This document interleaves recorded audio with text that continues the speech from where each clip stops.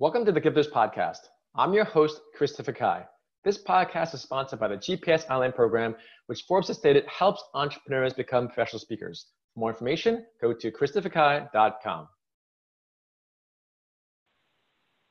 Our next guest is Georgetta Foreman. She's a TEDx speaker, producer, and communications specialist. Georgetta, welcome to our show. Thank you for having me. So let's just dive right in. So many people in the country and the world want to move to LA and pursue acting or singing or songwriting or producing. And in your case, you mentioned you're from Texas originally? That's right. I'm an original Texan. So I have a question. It's not really business minded, but it's something that I'm curious about. Why do Texans are so passionate when they say where you're from? They won't say New York or LA, or they'll say I'm from, or they won't say the US. Sometimes they'll just say I'm from Texas. Like they're so proud, even more than being American perhaps, but they just say I'm Texan. I mean, do you have that feeling there? Or like, why are Texans so passionate about being from Texas? It's real. You're right. And I don't know. We decided, some of my family members were like, I think it goes back to the Alamo. There's a story about this, a Texas battle. And it's always like, remember the Alamo. It's just something about Texas. We have so much pride in our food and our culture and everything about it. It's just something about it. Everything's bigger there and flamboyant and just passionate. So. No, again, if anyone ever has a chance to go to Texas, they should. Like Dallas, Texas, they have the bigger, cowboy hats. The lanes are bigger. The freaking steaks are huge. It's insane. It's just a very different place in the U.S. So that being said, what inspired you to come out to LA? Well, I'll be honest. Like I've always been. I came out to LA once I visited the campus of Malibu. And when I saw the view there going away to college, I was like, yeah, the ocean's a lot better here, So I'm a scenic person. And sometimes I have these fights between Texas and California, and I've gone back and forth because, you miss the people in Texas, the hospitality and everything about it. But there's something about California. It's just the scenery and all of that. It makes you create. And I think I happen to be a creative spirit, so it brings me here. No, and the sun, it's literally, it's psychological and it's chemical, when people are in sunlight, it just brings up your various like dopamine levels and whatnot. So let's talk about the creativity, because it looks like you've had a lot of experience. You're a producer for Divorce Court, Judge Alex, and Texas Justice for over 10 years. How did you break into that world? Because it's so competitive and so challenging, but yet it seems like you've been producing for some time. And that's a feat in of itself, frankly.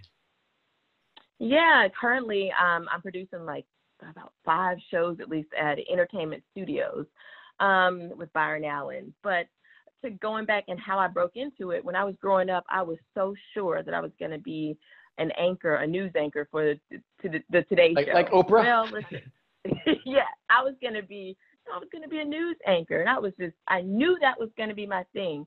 And let me tell you, every time I tried, I failed. It just didn't work.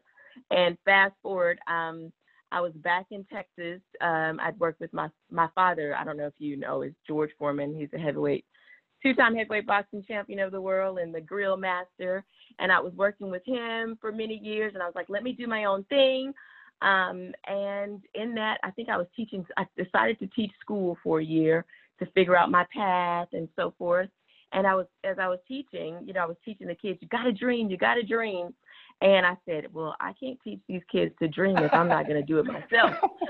I thought they were telling you, Georgetta, you got to dream, but you're telling them you got to dream. Yeah. So then I was like, wait a minute. So I tried the TV field again, and just so happened, as I was in Houston, a national show came there, and it was a court show called Texas Justice. And boy, was it over the top. We brought horses in the courtroom. We did all types of court things there. Really? And for there, yeah. It was Is that even legal, Georgetta? Huh? You can literally bring horses into a courtroom. Isn't that illegal or that's allowable? We were on it was Texas Justice. It was just, we did it the way you would do it in Texas. Okay. So, Touché. no, it's not illegal.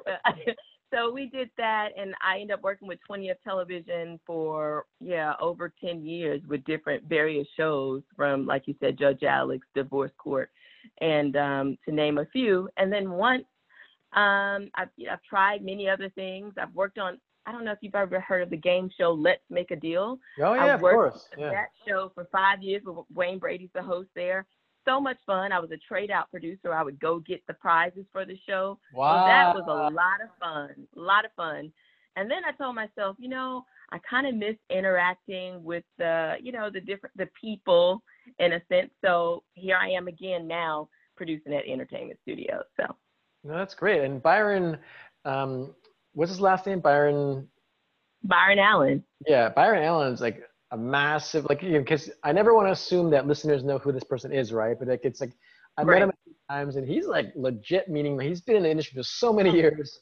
Like, everyone knows who he is because he's kind of behind the scenes because he's done so many things. I used to watch his interviews at like 1:30 at night, He's an amazing interviewer. Yep, that's him. Yeah, He's he's a phenomenal. slow and steady, and he sit there in Concord. So he has a big thing. He owns the Weather Channel and channel and all now. So He's kind of like who's that like film producer who like not everyone knows him, but he's like so ridiculously successful as a African American film producer. I can't believe I can't remember his name right now. Like I'm bad about names, so I won't even attempt. Yeah, yeah, okay, but anyway, he's like Byron Yeah. Allen. He's like really, really well known.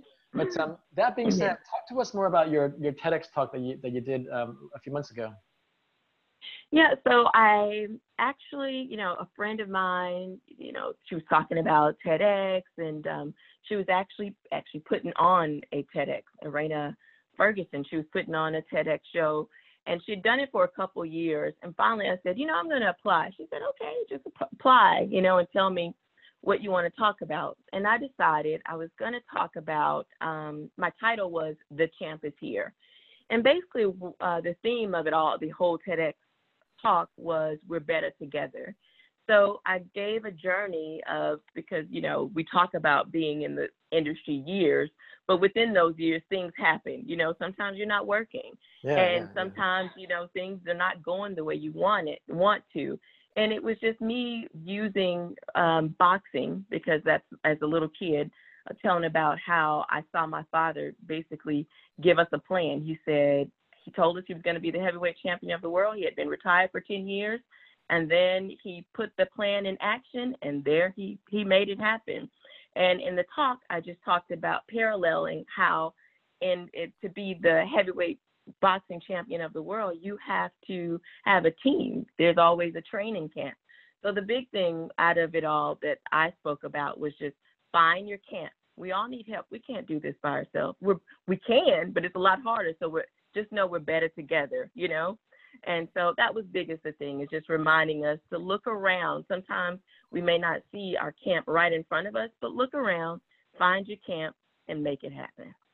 And that's a great piece of advice. And I noticed that it was a women's TEDx too. So it must have been so inspiring, because I'm sure, did a lot of people walk up to you after your speech and talk to you? Yeah, I really got a great response. I won't lie, I was so nervous. Like, one of my sisters, she's like, you were talking a little slow. I was like, listen, lady, it came out, That sounds like your sister saying that, Yeah. Yeah. So.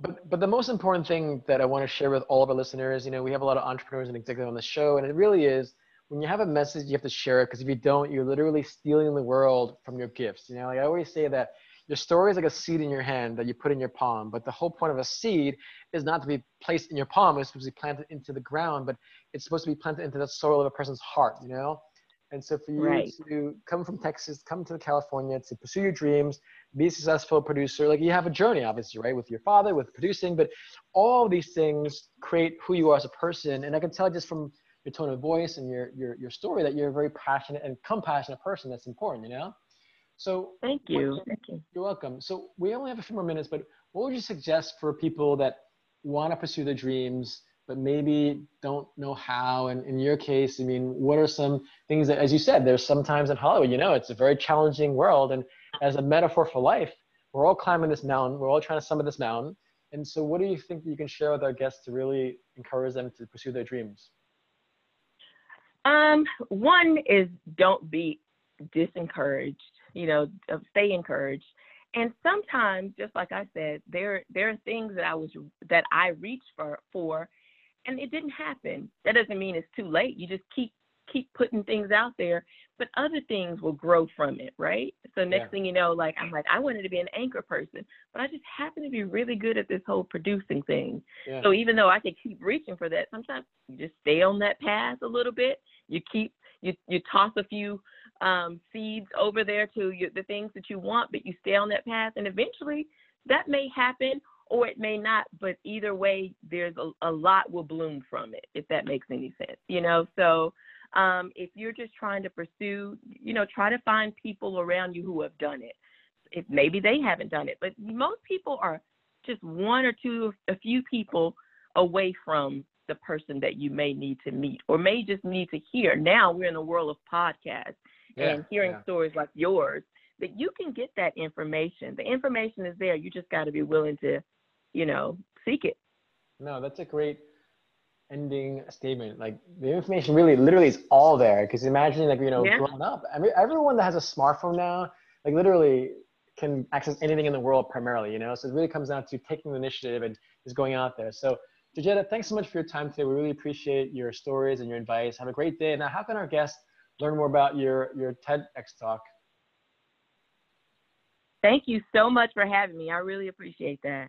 Great. Have a great day. Okay. Bye-bye.